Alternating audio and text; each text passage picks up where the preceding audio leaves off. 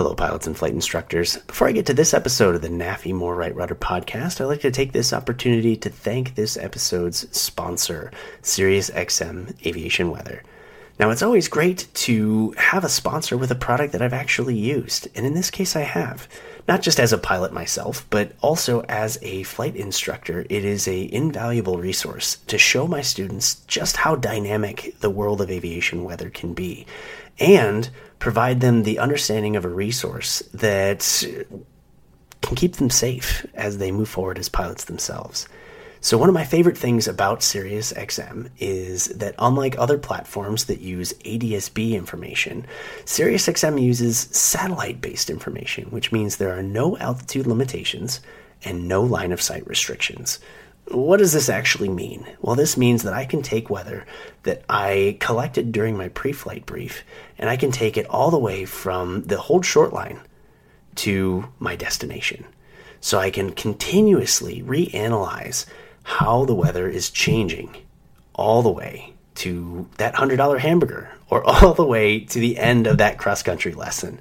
So the other nice thing is it provides me the opportunity to allow my student to use that information to make decisions, and I can gauge how well those decisions are being made. So across the board, it's the best in-flight weather information you can get in the industry. If you're interested, SiriusXM has set up a 2-month free trial, and all you have to do is go to aopa.org/SiriusXM. Once again, we thank Sirius for sponsoring this episode, and I'll say the URL one last time, 2-month free trial, aopa.org/SiriusXM.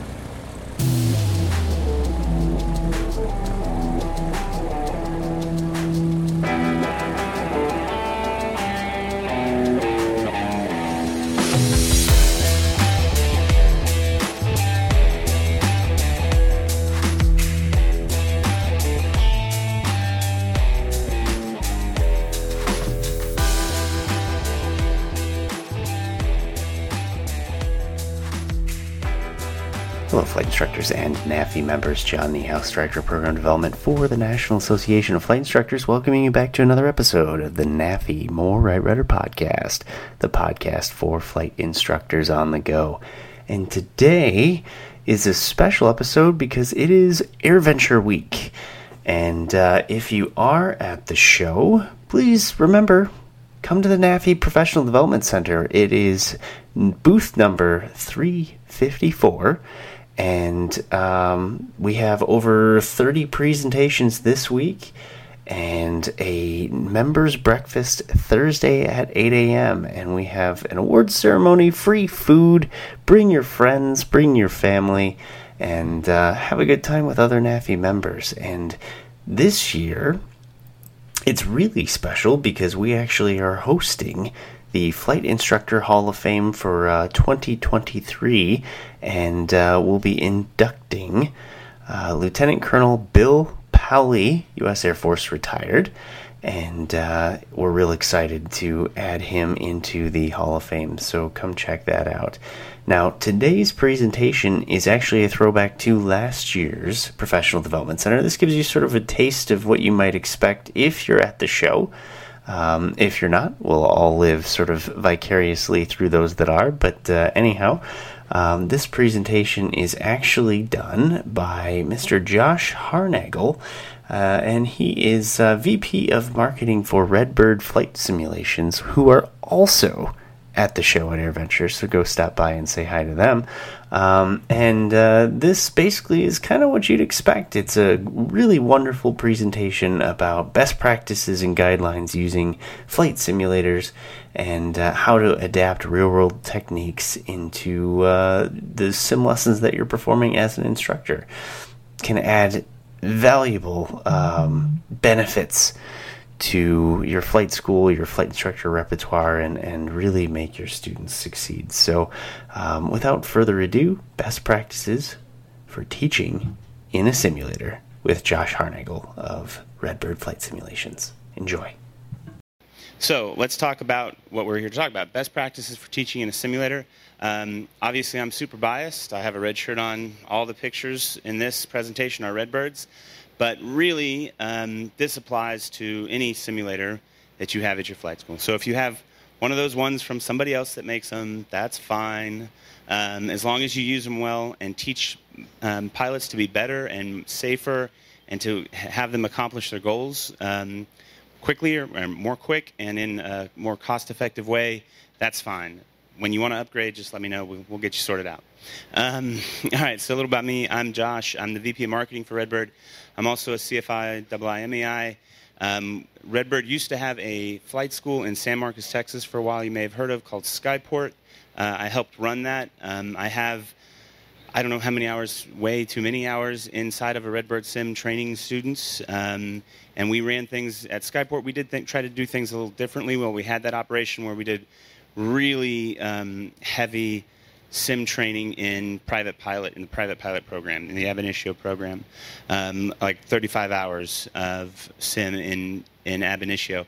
So a lot of this presentation in particular comes from that experience. And I will say I do tend to focus a little bit more on the ab initio side. There's a lot of stuff that applies to instrument training as well in here, but generally speaking, most instructors intuitively get how to use a simulator in an instrument training environment, right? You shoot approaches with it. You fly the instruments with it. The things that are a little more tricky sometimes can be, how would I use it for a private pilot student? So I will talk about that a little bit, but a lot of the stuff in here applies to any training event, whether it be private, instrument, a BFR, IFR, or IPC, just recurrent refresher training, all that kind of stuff, it'll apply.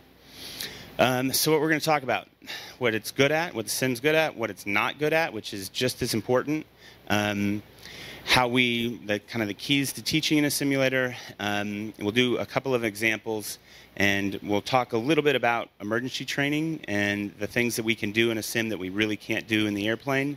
And then this presentation I've given it a lot, but it's different every time because there's a lot of time in here for questions, and I'd love to get some conversations going on it. So, who in the room, raise your hand if you've instructed in a simulator before? Okay, so we got quite a bit of experience. Who in the room has instructed private pilot students in a simulator? We got a couple? Okay, awesome. Okay, so what a simulator is, it's a tool. It's a tool to deliver a product. Your product is a well-trained pilot that's prepared for a check ride or prepared to go out into the real world and exercise their privileges of their certificate. It is a tool. It is not an airplane. We need to use it as though it is like a good way to think about it. The way I think about it is back at the Redbird factory, we have a CNC router table that cuts all kinds of parts, right? That thing is critical to making our products, but it is not our product. And so a lot of times schools will view the airplane flight time as a product. They'll view, and then they get in this weird thing where the instructors start viewing the simulator as, it's just an airplane stand-in. It's not. There are lots of things you can do in the sim that you cannot do in the airplane, but there are plenty of things that it's a waste of time to do in the simulator as well. So it's a tool to delivering your product as a flight instructor or as a flight school business. So some things that we use the sim for. A lot of these are pretty obvious, right? Procedures training, maneuver training. We can go through checklist familiarization, everything from the basics of how do the rudder pedals work and why do the toes move, up through how do I load an ILS approach, and if I go missed, what happens when I hit suspend? Things like that. Those are sort of the basics that we get from the simulator. We can also talk about avionics and familiarization as well. Situational awareness. I think this is actually one of the places in private pilot training the sim is so good at, because it's actually the example event that I'll show later. Your average private pilot student, once they get the basics of keeping the airplane straight and level and sort of getting through, flying the airplane, a lot of the struggles happen because they are drinking from a hot fire hose and cannot keep situational awareness about what's going on around them. And the sim is a place where we can really isolate down to key things, have them focus on that, and then expand out and add add complications as they get more and more proficient with stuff. And then decision-making and emergency training. This is also a place where instructors, I think, naturally go with the sim. Let's fail some stuff. Let's make the weather really bad. And I think a lot of it comes from, are there any airline pilots in the room that are also flight instructors? Yep. So on the airline side or the professional pilot side, you do sim recurrent all the time. And that style of training is very good.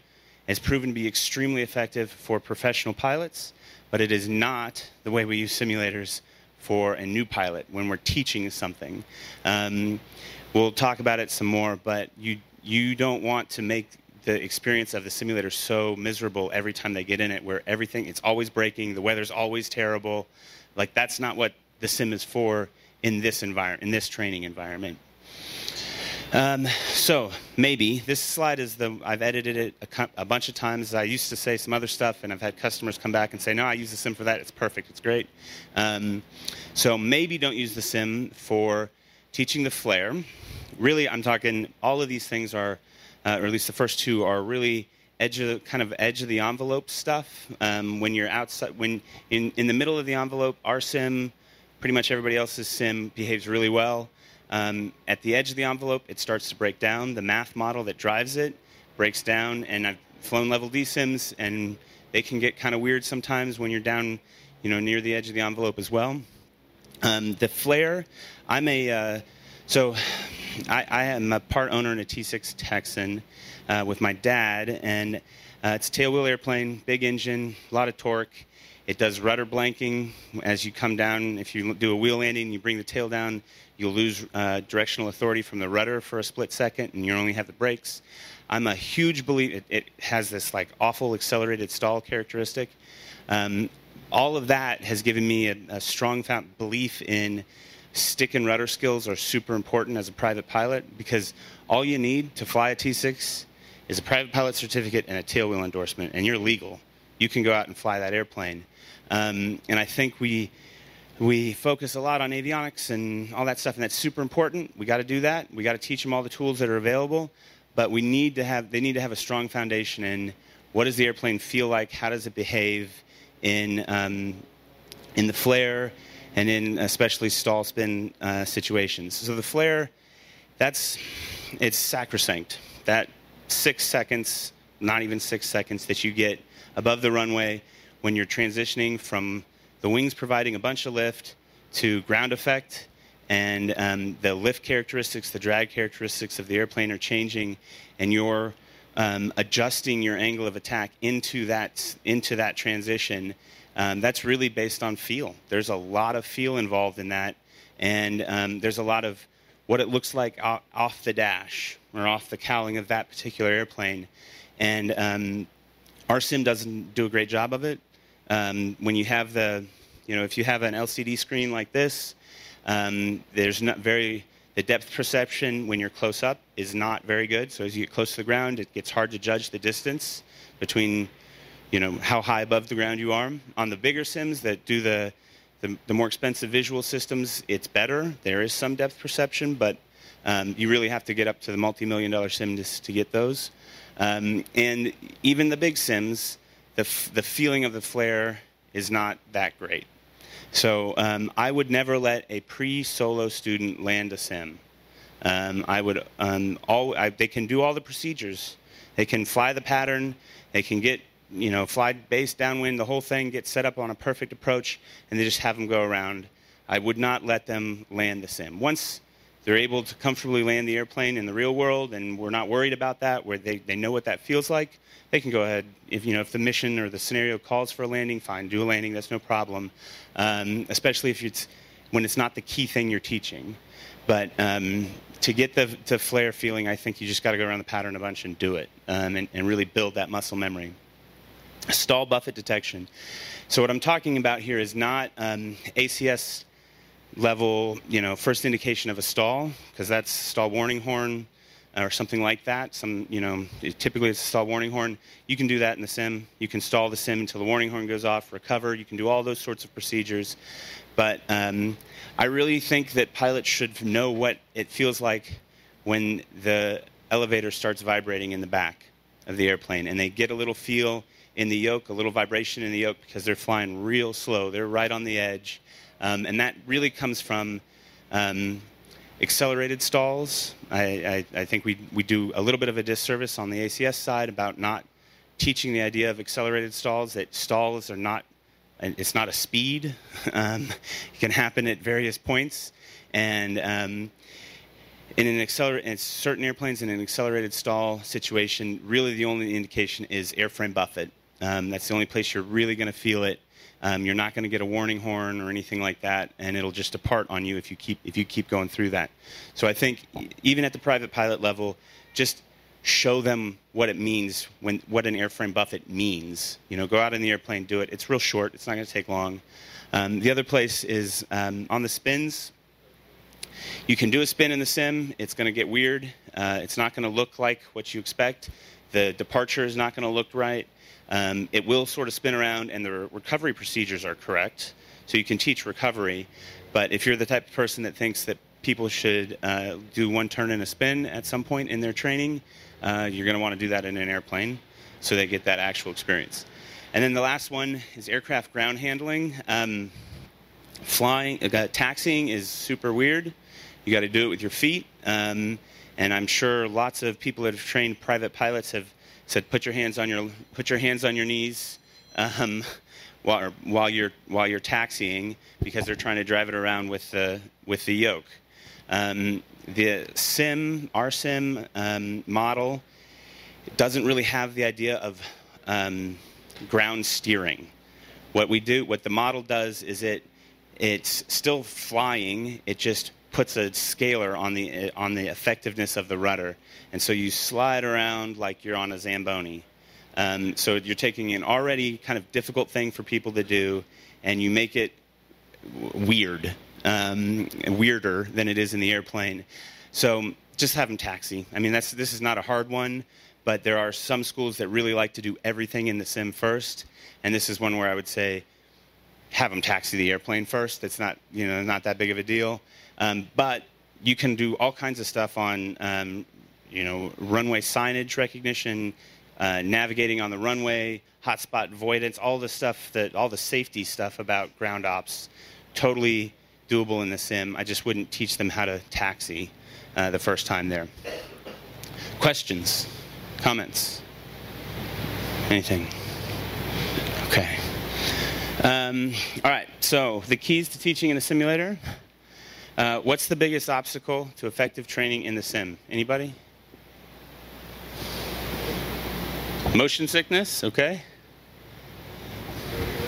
Teaching the instructor how to operate the simulator. Okay, operating the simulator, teaching the instructor how to operate the feeling, fidelity, maybe. Avionics fidelity, that's a common one. People think the avionics need to be exactly right. So I think it's the instructor attitude. If the instructor doesn't want to be there, the pilot's not going to want to be there. If the instructor thinks it's a waste of time, the pilot's going to think it's a waste of time. If you say, yeah, it doesn't feel exactly right, and yeah, the avionics work a little bit different in the airplane, but we can do some really cool stuff in here, and you can learn some things here that we can't really teach in the airplane, and this will prepare you for when you go out in the airplane, you'll be better prepared, and it'll go smoother and faster. That's the right attitude for the instructor to have. This is the hardest thing. This is the thing when I talk to flight school owners, this is the hardest thing, is getting instructors on board with it as a teaching tool to help their students achieve their goals and move through the training. So, yeah, that's hard. But it's key.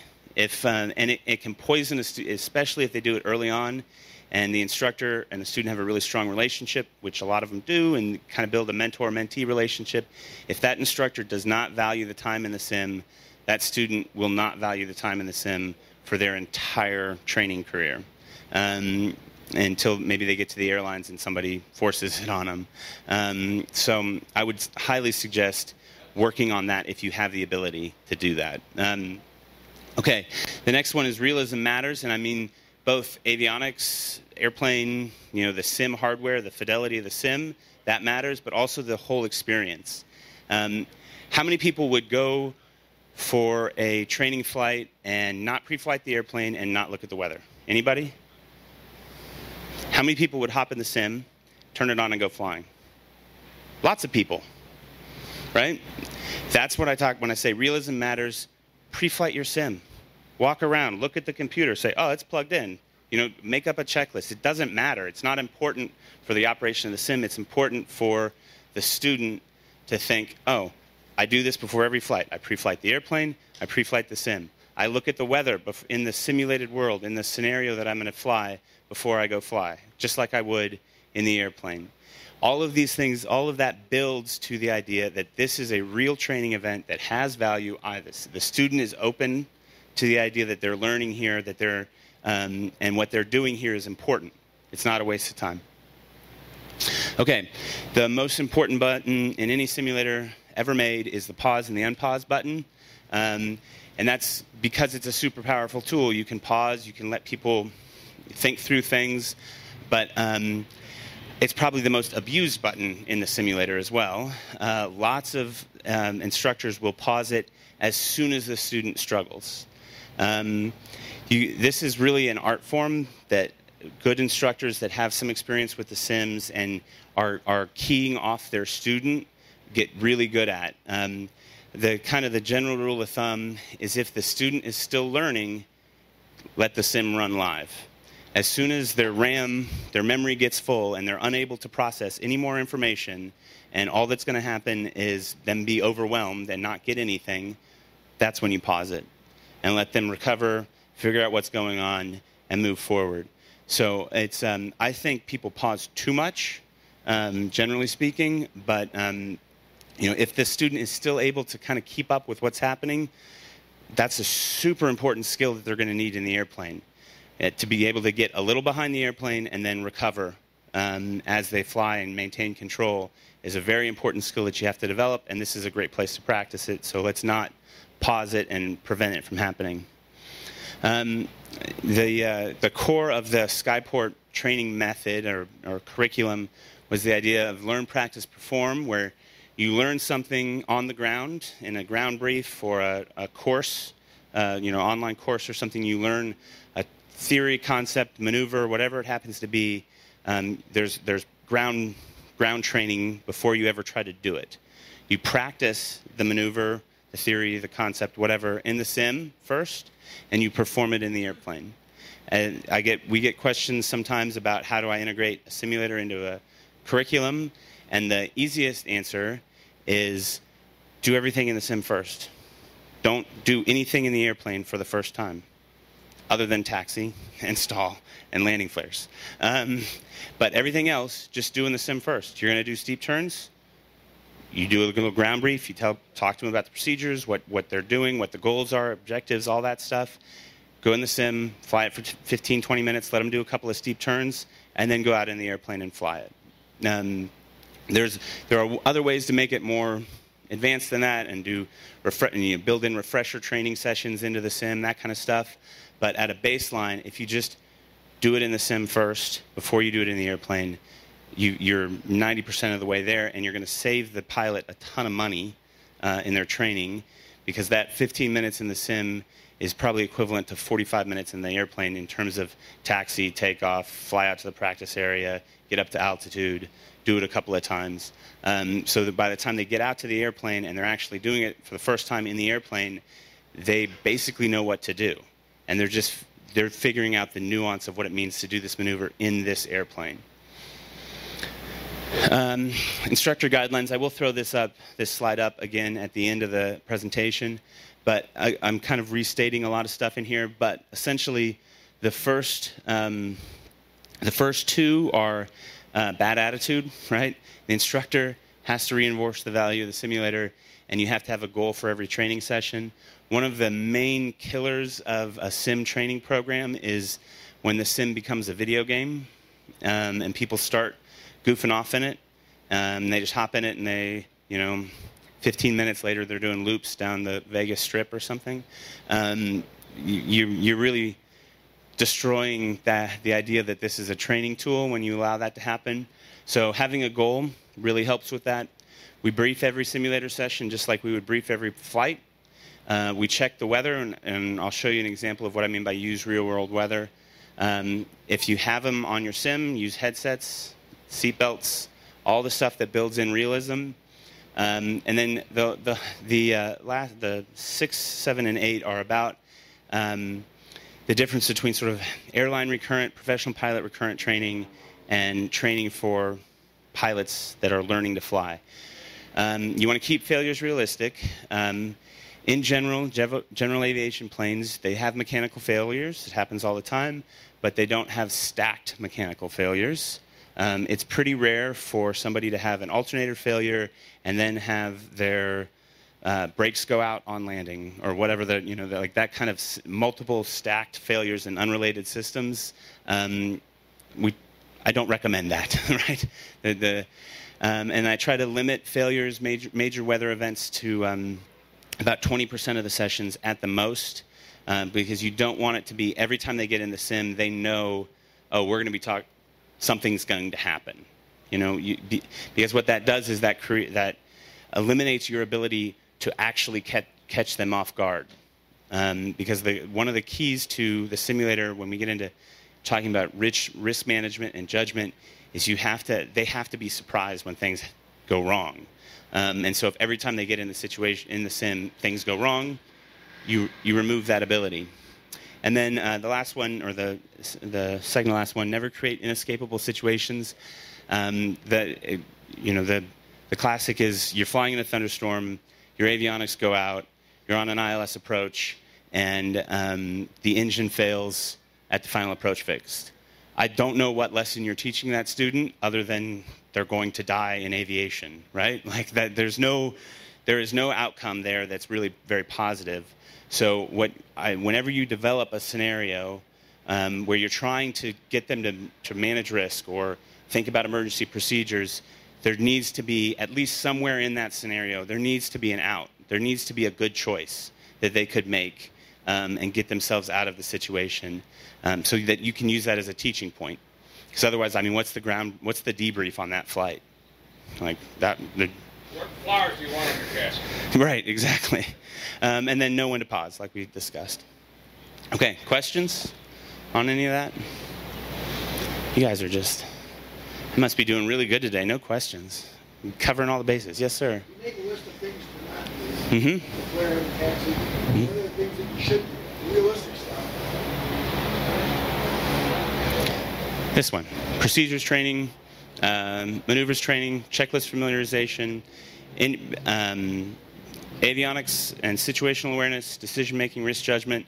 We'll talk about 2 examples, a VFR example and an IFR example of these sort of flight profiles that I would do in a simulator. But really, anything that's not on this list is, I think, fair game to do in a simulator.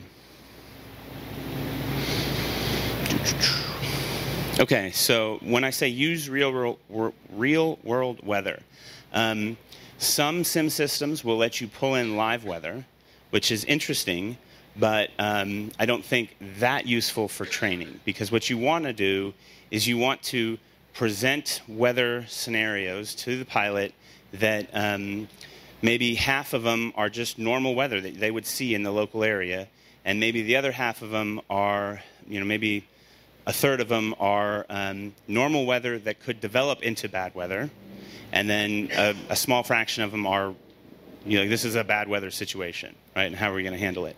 But you want to have scenarios pre-built, starting conditions pre-built to match that weather. So I don't fly. I'm not an active instructor anymore. I only fly with my family, but first thing I do when I wake up in the morning is check the aviation weather every day. I think a lot of pilots are like that. And when I was actively teaching, I would check the weather, and if it was fit in one of those categories, kind of standard weather, or maybe this could develop into there's a little front coming in or something like that, I would, at the time, I was using ADDS, but now it's ForeFlight, so I would capture screenshots of it. So this is an example I did a couple years ago, flying from Austin Executive to College Station, Giga Maggie's, and I did the whole thing in ForeFlight, got a nav briefing, I got a weather report.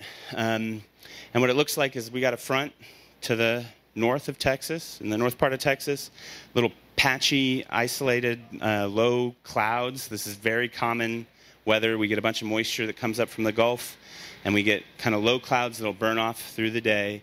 But there's that front up there. The isobars aren't very stacked at all, but it could develop. It could swing down. It's this is one of the falls in the category of normal weather that you could build a scenario on where the weather would become an event later in the day. You'll see that we have basically IFR at EDC at time of departure, and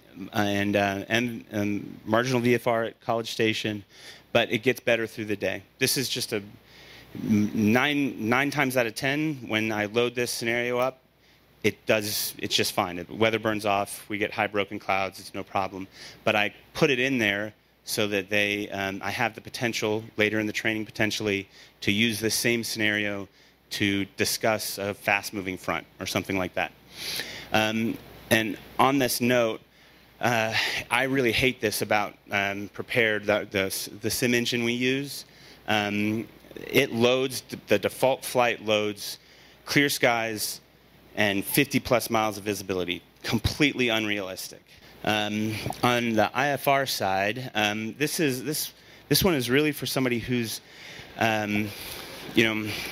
probably close to a check ride. And one of the unique situations about how we generally give check rides is that they don't really IFR check rides is they don't really match the actual experience of flying in the system. Right? You go one approach, go missed. Another approach, go missed. Third approach, go missed, and then go home. Which is not what you would typically do on an IFR flight. And this is one of the skills that really, I think, limits pilots and limits their ability to do well on the check ride is approach briefing and setting up the avionics in the cockpit for that specific approach quickly and efficiently.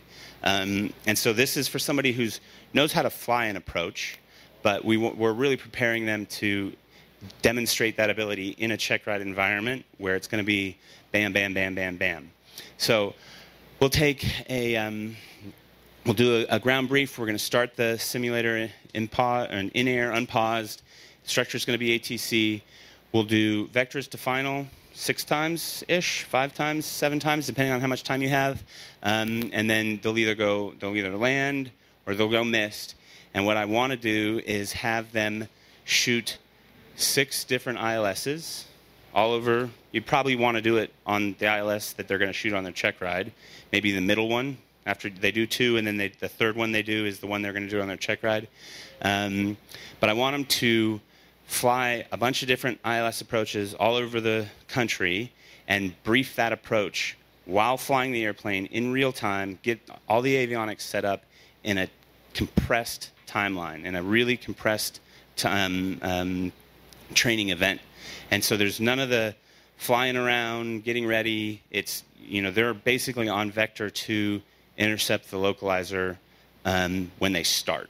So they got to figure out, how do I look at that approach plate, get the information I need from it, and put it into my avionics efficiently and quickly. And you do something like this, after 6 times, humans just get really good at that. Once they get that pattern down, once they understand what they're looking for, they can get really good at it. And I think this would be a great flight to do, right before their last check ride flight. So you do this, and then they go out and you do a mock check ride with them in the airplane, and then they go to the check ride. You're not teaching the approach, you're really teaching how do I brief an approach, get the information out, and get it in the cockpit.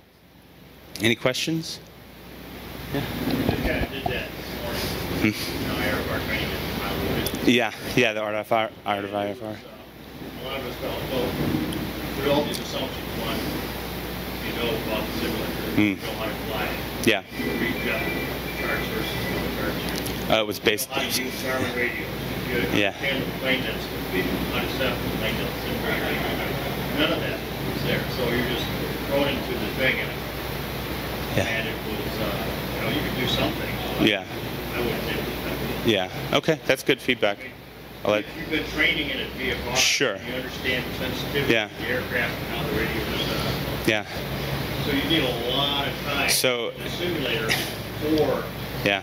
you do this. I would 100% agree with that. And I don't know who the scenario designer was for Art of IFR, but and we're talking about the Pilot Proficiency Center now. Redbird, I personally did the Killer Procedures Clinic, which is about landing and takeoff accidents. And for that reason, I included a 10-minute sim familiarization block in the sim session, because I think that's a totally valid point. You have got to get familiar with what the simulation is, how it handles, what the avionics you're looking at, before you're going to get any kind of training value out of it. So that's good feedback. I'll take it back to him. Yeah. The Killer Procedures, yeah. 10 minutes wasn't enough. Yeah.